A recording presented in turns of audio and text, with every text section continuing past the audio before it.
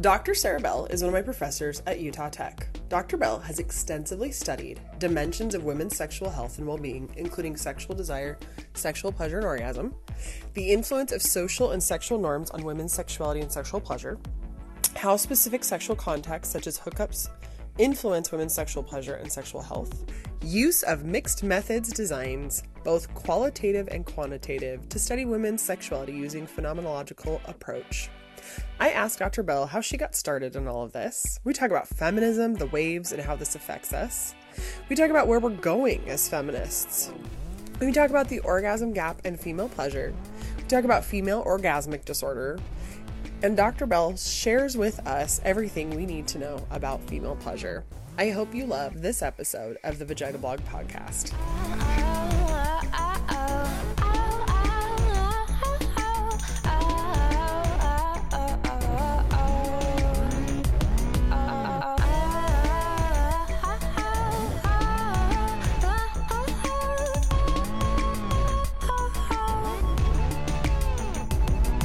Today's podcast episode is brought to you by me. I am thrilled to introduce you to Ruby, my new vulva plush pillow for all your educational needs. Ruby is unique because she comes with her own removable clitoris, the perfect tool for teaching all about female pleasure, how to use period products, and what the entire clitoral anatomy looks like, and more. You can find Ruby on my site, thevaginablog.com. Check her out and let me know what products you'd like to see next. If you've followed me for any amount of time, you know I love the Jovi patch. Jovi uses nanotechnology to intercept messages caused by discomfort, giving your brain the ability to better manage and cope. No wires, no magnets, no medication, just neurocapacitive coupling technology. Go to meetjovi.com and use code TheVaginaBlog20 in all caps to get $20 off your Jovi purchase, or head to the show notes for a quick link. Jovi is reusable, drug-free relief for anyone suffering, especially with menstrual cramps. Hello, everyone. I am here today with one of my professors, Dr. Sarah Bell. I have had the privilege of taking health psychology from her, and I'm also now in her gender studies class. It's the psychology of women and gender, and I'm really excited to sit down with her today and talk more about a whole host of fun subjects in feminism and female pleasure. So will you introduce yourself, give us some background about how you ended up doing what you're doing, and tell us everything. Everything. I don't know. So I did my undergrad at the University of Utah, and I guess that's kind of where I got into this work, because I was taking classes in psychology and gender studies, and I met Dr. Lisa Diamond, who studies sexual fluidity, and started working in her research lab. And then from there I decided I wanted to keep doing it, and I went on to do my master's and PhD at the University of Michigan, where I studied for a little bit with Dr. Sarah Van Anders, who I think has moved on to Queen's University in Canada, and but spent most of that time with Dr. Sarah McClelland, who does a lot of qualitative research. Was that? Yeah. Was there another part to the question? Yeah, so what got you into this in the first place? Oh. Probably feminist rage. The same thing that gets all of us into this. There it is. Actually, I'm debating on how, I don't know. So I started taking the gender classes at the University of Utah because I felt like it was gonna help me think about things that I didn't have language for, or hadn't really put into words, and certainly hadn't really encountered other people that had talked about it, and so that, I don't know, I guess it just sort of resonated. And then the more you have language for these things and start to notice them, the more enraged you are. Yeah, absolutely. And I think that eventually I sort of saw that sort of connection between feminism and sex research. Because there's certainly sex researchers out there who are doing evolutionary psych and are studying things from a very biologically deterministic framework, which often is very misogynistic.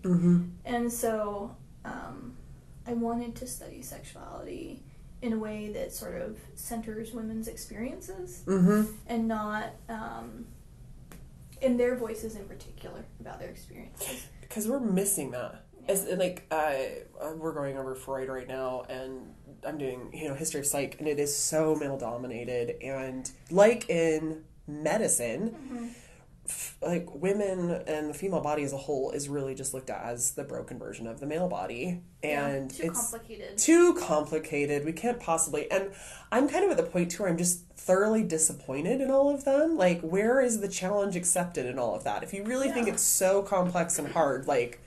You really just still don't want to take a stab at that? Yeah. It would not be difficult to do. A lot of times even research that considers women's menstrual cycle just breaks them into two groups. Pre-ovulation, post-ovulation. And... No big deal. Go from there. Yeah. So let's talk about feminism. I'm currently in class with Dr. Bell and studying feminism. So can you kind of go over the history of feminism for everyone who doesn't really have a good understanding of it? Sure. So I think of it in terms of like mainly the first three waves, and then the first three waves are like the most well defined, certainly. Although there's sort of like maybe there's a fourth wave. So the first wave of feminism is women seeking the right to vote, and very much the arguments at the time of the suffragettes were very much focused on, well, we deserve the right to vote because we are white women and we're like white men, and so it was racialized in that way that they felt they could play on their whiteness to obtain this privilege to vote. So, but that was successful. We got the right to vote. So, yay. And then the second wave of feminism sort of comes about in, like, the 1960s, 1970s-ish. And it's really focused on women's right to have equal access to education, equal access to sort of the workforce, being able to control their reproduction, have access to birth control if they want it, that kind of thing. Because that also plays into women's ability to pursue the life they choose. Absolutely. Being able to control it in whatever way they see fit. And at the time, birth control was, like, really new. So they were really, that was a big thing. Yeah. And then, and also in that era, you get sort of the anti-pornography feminists, like Andrea Dworkin, who were really advocating for censoring pornography, and that pornography is derogatory towards women, which it can be, absolutely. for sure. And so I feel that. But at the time, it's kind of seeing women who participate in pornography as perhaps having, like, internalized sexism or misogyny. Yeah. Just seeing themselves in the same way that men see them, as sex objects. And that's why they choose this career. And then you get third wave feminism, that's, really focused more on kind of intersectionality and thinking about identities as unique combinations. So you can't really talk about what it means to be, you can talk about what it means to be a woman, but inherently every woman has other identities. What it means to be a woman is different if you're white, if you're black, if you're, Latina. All of that makes your experience in the world different. So those are, but another thing that comes along kind of with third wave feminism is a greater emphasis on autonomy and seeing women as having the ability to sort of choose things that others might see, or second wave feminists might see, as oppressed. Yeah. So there's a little bit more embracing of, like, sexual freedoms. So a third wave feminist might say doing Pornhub, etc. is not... Doing Pornhub or doing, what's the word I'm looking for, OnlyFans. Oh, yeah. That could be an empowered choice that's not necessarily internalized sexism. So... And the opposite. If I want to wear an apron and bake in my kitchen, it doesn't mean I'm a bad feminist. Right. So, because I feel like you and I were we grew up in second wave. Yes, like at the end of second wave. Yeah, caught the tail end of that. 80s. Yeah, have lived through third wave, right? Yes. And in third wave, we're, I feel like, wading through, what this looks like. Because for me, feminism was really presented as, like, you hate men, you take on very masculine identities, you dress more masculinely, you have to do all these things to externally identify as a good feminist and, to be feminist. And third wave, I feel like, we're throwing a lot of that out. Yeah. There's definitely a lot of expectations that were created in the sort of 1970s second wave feminism era about what it means to be a good feminist, or how to know if you are really liberated, right? Yeah. And especially also, this is where, like, sexual pleasure ties in. And I talk about this in one of my articles, is that one of the things at this time was focusing on women's right to have orgasm, which is fantastic. This was not a conversation that had been going on before that. Yeah, this is a big deal. You got to have that conversation. But it became sort of entrenched with feminist identity and women's liberation from the feminist perspective, that in order to really own your sexuality, you have to have an orgasm, especially clitoral orgasm, because that had been sort of taboo. People and medical experts like Freud and whatnot had emphasized vaginal orgasm as though they come from different... It's all the clitoris. It's all the clitoris. And so it was a big deal and important that at the time they made that argument, that women have a right to orgasm and they have a right to clitoral stimulation, and you that's go not get that juvenile. You go get that orgasm, honey. And that's an important argument at the time. But as I argue in my paper that was published in 2017, that I think it's called When, If, and How Young Women Contend with Orgasmic Absence. But if you create this pressure that, you have to have orgasm in order to be truly liberated, then it's an extra sort of, okay, if I don't have orgasm, or if it's not important to me right now, that means I'm not feminist, that means I'm not owning my sexuality. And that's just an extra sort of pressure. At the same exact time as this pressure is sort of mounting in women, and they're aware that not only are they entitled to orgasm, they're expected to have orgasm. You have men becoming aware of the orgasm gap. So men are, like, in lay consciousness, men are aware that there's this big gap between women and men, and they're like, oh man, maybe my female partners are faking, maybe. And so they start to develop this sense of achievement, that if their partner's orgasm, that they feel good about themselves. And actually there's a paper on this from one of my peers who was in the program with me at the same time.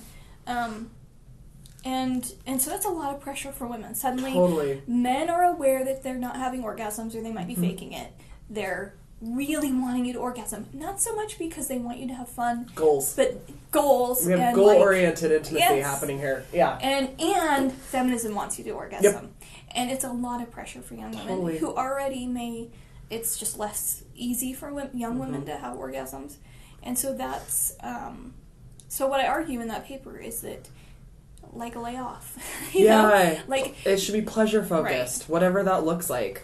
And when you make it so goal oriented like that, it's harder to orgasm. Oh yeah. So it's about women feeling, yes, entitled to it, but not pressured to have it. That they can have it if they want it, and they can also not have it, and it's not, the end of the world. Well, and we have so many systemic things against us, because at that point, I don't even think they'd fully discovered the full anatomy of the clitoris. I mean, thank goodness we have now. So we've got that going on. And then there's the confusion of, like, what's the G-spot? What's this spot? What's that? It's all actually clitoral stimulation. Like, really. I know, the G-spot thing kills me. I know. Like, there's some mystery organ in your pelvis. No. It's just the backside. So there's all that. There's the layers of that. And then we have this goal-oriented sex and goal-oriented any intimacy. And it's so frustrating. So I love that. I feel like we've evolved beyond that. We're now hopefully moving towards pleasure being the measure of our sexual interactions and, our relationship with ourselves, and just chasing pleasure, ideally. Yeah. Do you feel like we're doing a good job moving in that direction? I hope so. I think so. I think that more and more people who are... I feel torn between second and third wave feminism, because I understand the arguments of both. And I was sort of raised in that in-between generation. But I think that there's more and more people going into sex research and coming into sort of, I guess, positions of power, I don't know how to say it, that are of the same generation, that can see both sides and are not that are more open about creating room for diverse experiences as being okay, and not having a standard experience. Yeah. That you have to have this sexual experience in order for it to be okay. Successful. Yeah, that's awesome. So, with the orgasm gap, do you feel like that's getting better? Do you feel like we're getting better about talking about female pleasure? Yeah, I think it is getting better. I think that women feel they're more aware of it. Their partners are aware of it. I think they feel more ability to pursue the sex that they want to have, and to, if they need to self-stimulate or use toys or whatever. But there's always, what has not changed is the stigma around women's sexuality in terms of frequency of partners and things like that. So even women who hook up, they may not be having orgasms. A lot of them are not having orgasms, but they sometimes pursue the same partner, having a consistent hookup partner, because it, this is why I discussed in my dissertation, that it shields them from societal stigma, right? It's almost like I've got a boyfriend, but not, because I'm hooking up with one person. Yeah. So I think that it is getting better, but I think that women still face a lot of stigma over their sexuality. So this is a good question for you. Should we ever fake orgasms? Yeah. No! I don't know. So here's the thing. So I think that on the one hand, it's good to be honest, because if something's not working for you, it's good to tell your partner. And it's good for them to know, because then they're going to change it up, hopefully. But not every woman is in a relationship that is healthy.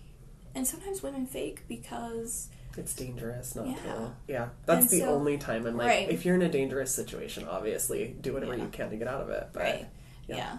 And sometimes, frankly, you're just too tired. And you don't want to, have a high conversation. Five them. See, that was fun. Yeah. Right. I don't know. What if then they, rope you into, a 30-minute, ego boost? Why wasn't it good for you? I don't know. I could see, being that was great. Fantastic. You rocked my world. Let's go to bed. Yeah. I don't know. Maybe I'm just lazy, but I think that it's good to be honest about it. If you feel that it's safe to do so, it's good to, let them know that that's not working. Especially in a partnership situation, because if you do fake, you're reinforcing behavior that didn't work. And so they're just going to do that again, and then suddenly 10 years have gone by.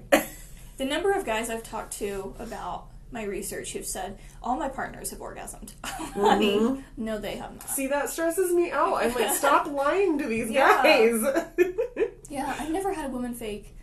Oh, every guy has had a woman fake. Yeah. I guarantee it at some point. Yeah. Maybe even every time. I hope not. I hope not, but... I hope not. Yeah. So let's talk about sexual dysfunction. What signs are we looking for? What are we concerned about in terms of sexual dysfunction within the realm of women's health? So the definition or classification of women's sexual arousal disorders or orgasm disorders has changed, obviously, with different iterations of the DSM. But a key criteria is it bothers her. She has personal distress about it, not her partner, right? This isn't, hey, my partner's upset because I'm not orgasming. That should not be part of the criteria. It should be, I want to orgasm, or I'm having lubrication issues and this is bothering me, right? So that's the most important thing. It's something that's affecting her. Yeah. And so it's really, there's not really, and this is also the case with male, disorders as well. It's not we really set a criteria, you need to be, if you're having 5 orgasms a week, then you couldn't possibly have, this disorder or that disorder. Yeah. It's really about what you're comfortable with. If you feel like something's dysfunctional, it's causing you distress in your life. Yeah. And there's also maybe, there is sort of how long has this gone on for? Yeah. Was it just last night, or was this 6 weeks, you know, Yeah. that kind of thing. What do you feel like are some of the most common sexual dysfunctions that you've seen or studied or... Probably, I mean, not that I've studied personally, but I would say that, so if you look at the criteria for male orgasmic disorder or premature ejaculation, so that one always surprises me. There's not like a really great hardcore definition for premature ejaculation, because if, let's say, somebody's ejaculating after like 30 seconds and both him and his partner are happy with that, then it's not a disorder.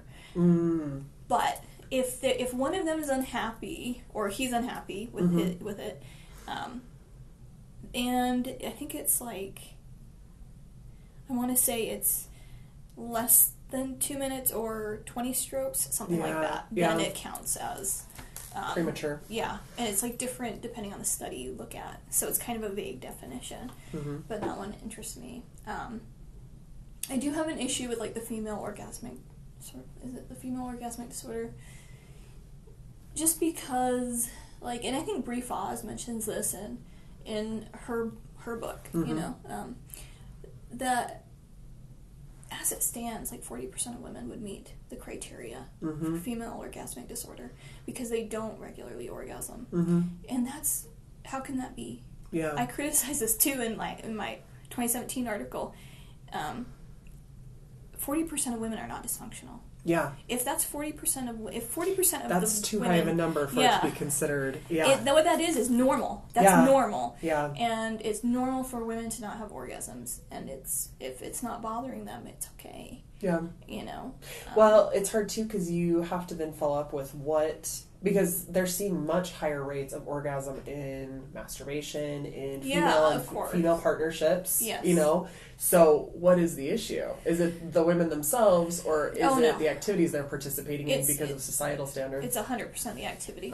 So research shows, you know, like you said, that women, the orgasm gap in same-sex relationships, women partnered with women is much smaller. Much smaller. And obviously with masturbation, you know, sometimes you give it a go and it doesn't work out. Yeah. But significantly higher rates of success. Right. Yeah. It's so the sexual script as it exists between women and men is that, so a script is a set, like a social situation in which there's a set of linear chronological behaviors from each person involved, right? And we all sort of have these scripts. We sort of know what they are by experience or by like watching them in movies or hearing people talk about it.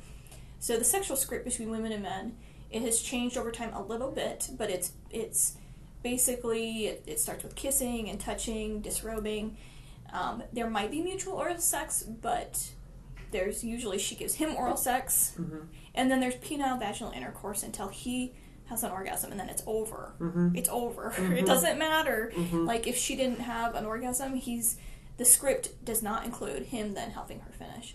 So the behaviors that are part of our sort of shared sexual script are those that do not prioritize her pleasure and prioritize his pleasure.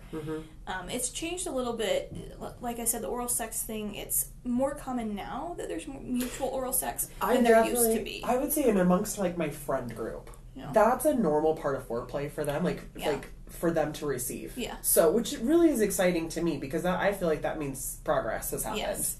Usually what we see, and what I've seen in my own research, is that it's more likely that she will give him oral sex to completion until he has an orgasm than he will for her. If he gives her oral sex, it's usually a prelude to penis and vagina sex. Totally. And so it's like, I'm going to go down on you for 2 minutes, and if you don't come in that time, too bad. We're going to move on to what makes me happy.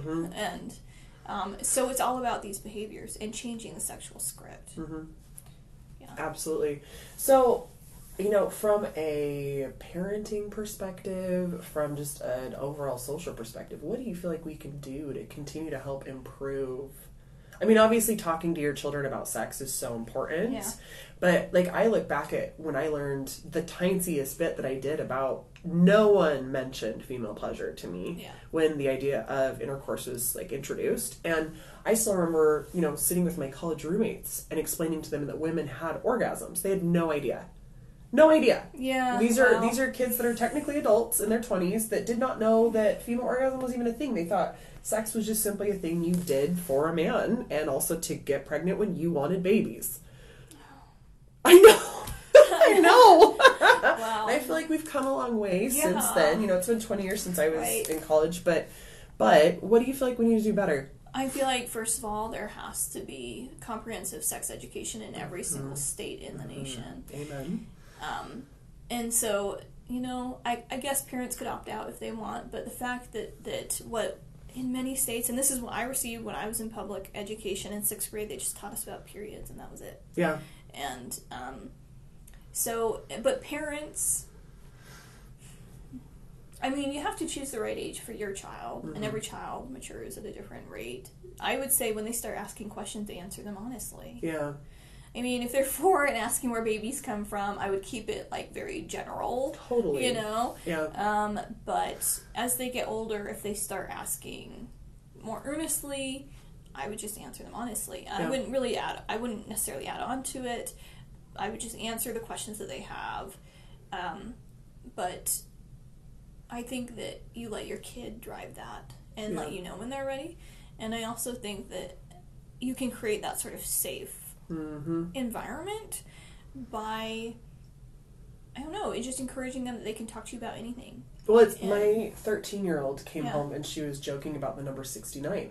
Oh. And I was like, do you know what that means? And she was like, not really. So I told her completely what it meant. And it's almost become, I don't want to say a game, but she'll come home with a new thing to shock me. And I'll explain to her what it actually means. Oh, how funny. But I feel like that's become our way of kind of communicating what it actually is. And I was even like teasing her last night because she had said something about it again. And I was like, you're going to have to explain that to your dad, though. Because I don't know if he knows what that means. And she's like, oh my gosh, no. Oh. But it's been fun. You can add levity to this. It doesn't have to be this, like, sit-down, serious conversation, because they're gonna hear stuff at school. Yeah. They're gonna learn things from their peers, and if you assert yourself as the sexual authority in their life, then ideally, they're gonna come to you. Yeah. Yeah. As long as they feel like it's safe, you know. Yeah. The sad truth is a lot of the time kids get their sex ed from pornography, which is not, like, that's not real sex ed. I feel like a lot of adults are still trying to get their sex education from pornography. That is not the place to get educated. No. It's not real. It's not real. I don't know how many times we have to. It's not. There's some pornography out there that is directed by and produced by women. Yeah. That's more sort of focused on mutual pleasure rather than like straight porn can be not necessarily, but it can be very degrading towards women. Yeah.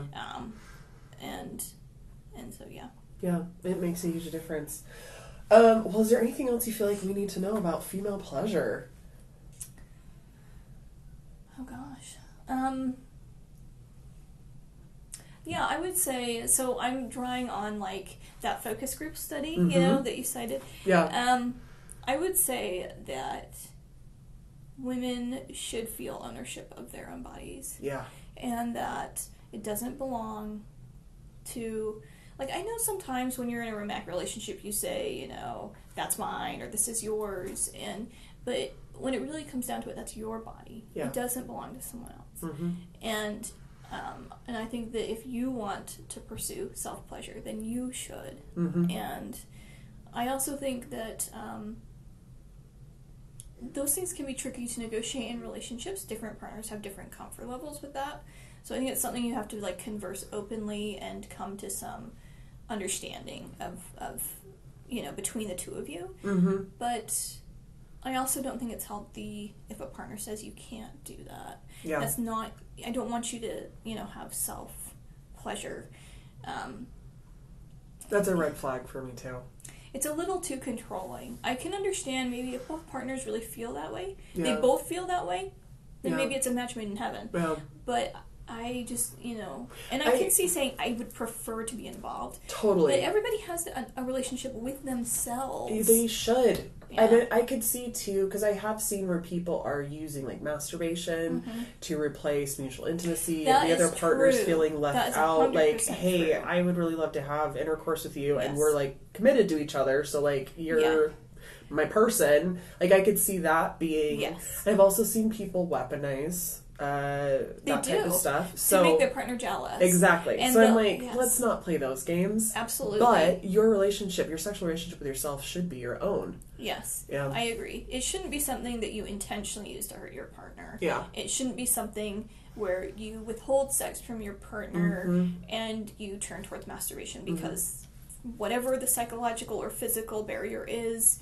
you're just more comfortable with that. Yeah. I think that then you need to talk to a therapist. Yeah. But at the same time, I just think that I've seen and heard a lot of young women who feel that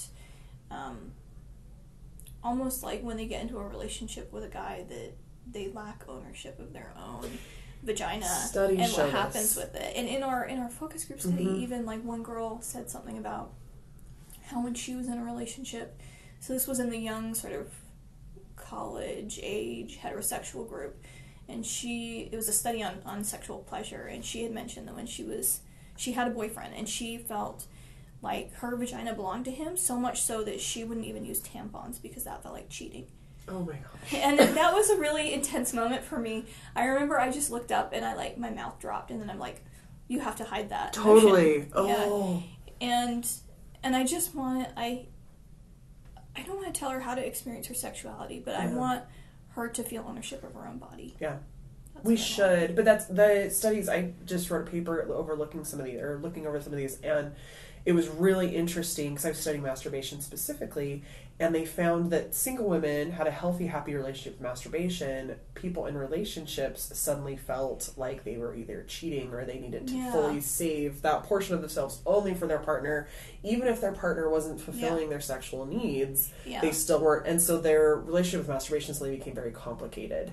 And it doesn't have to look this way. Mutual masturbation is a thing. Like, that can be incorporated into a partnership. Yeah. It requires communication, though. Yeah, it does. And, I don't want to... I'm sure that there's couples out there who both of them feel like that's not something they want to do. Yeah. And in that case, that there's no judgment there. No. If both of you feel that way and you both are in agreement, it's usually an issue if one person feels differently and than the other. And in that case, if you get off on being like, no, that's, some people have, it's a little bit like BDSM play, like you can't touch yourself, and I'm going to tease you, and that's fine. As long as it's consent. Yeah. Consent, right? Yeah. It just shouldn't allow other people to sort of exert control over you that you're not feeling, or feels like they're exerting their will on your sexuality or your body. That's Absolutely. not. Yeah. So, how do we talk to our partners about sex? I get asked this a lot. Yeah. I don't know. I feel like these things come up naturally kind of in common, don't they should, right? Yeah. I think that you could start asking about, past relationships, which is a normal combo, I think. When did you last date, or things like that. And you could sort of transition from there to asking about, what kinds of things do you enjoy, or have you been tested recently, or, what does good sex look like to you? I think even if you've been together 10 years, that's a conversation. Change. Yes. Yeah, what's your favorite thing in bed? What's your favorite this? What's your fantasy right now? Yes, what's your fantasy to date? Because those things change as we change, and we don't always talk about it, even if we're committed to each other and together all the time. No. Yeah. No. And sometimes people have the same fantasy that they're just have not shared with their partner. Yeah. Okay. Well, I have to ask you the question I ask everybody that comes on the podcast. How do you like to manage your period? How do I manage? I don't know. Praying for death quickly. I've been blessed with really horrifically painful periods, and I just I take handfuls of ibuprofen. I get heating pads and turn it all the way up to high heat, and just hold it against my body for hours and hours. It's just been Yeah. Rough. It's been rough. Also, actually, I do have a good tip for the listeners here. So, one thing that can help if you're prone to a lot of cramps is, especially if you have regular periods, you can usually start a couple days before, or if you don't have regular periods, start the day it starts. But cut back on the processed sugar. Yeah. Because processed sugar is immediate fuel for your muscles. And so if you've got cramping muscles and you're like eating the chocolate cake, which is, what so everybody desirable. Wants, right? You're basically just pouring fuel on the fire. And so if you switch to more natural forms of sugar, like fruits and stuff, a couple days beforehand, or even just start the day of, it makes a big difference in the cramping. Yeah. That's help. Don't fuel that muscle. Yeah, just like, it really helps. Yeah, that's awesome. Well, thank you so much for being on the podcast. I really appreciate it. If you loved this episode of the Vagina Blog podcast, please take a moment and write a review or share with your friends. This podcast is built by listeners like you, and it means the world to me that you're here. Today's podcast episode is brought to you by me. I am thrilled to introduce you to Ruby, my new vulva plush pillow for all your educational needs. Ruby is unique because she comes with her own removable clitoris, the perfect tool for teaching all about female pleasure, how to use period products, and what the entire clitoral anatomy looks like, and more. You can find Ruby on my site, thevaginablog.com. Check her out and let me know what products you'd like to see next. If you loved the music on this podcast, be sure to check out Pleasant Pictures Music Club for more. Eric does an incredible job of creating fresh, bold, high-end music for your films, videos, and podcasts.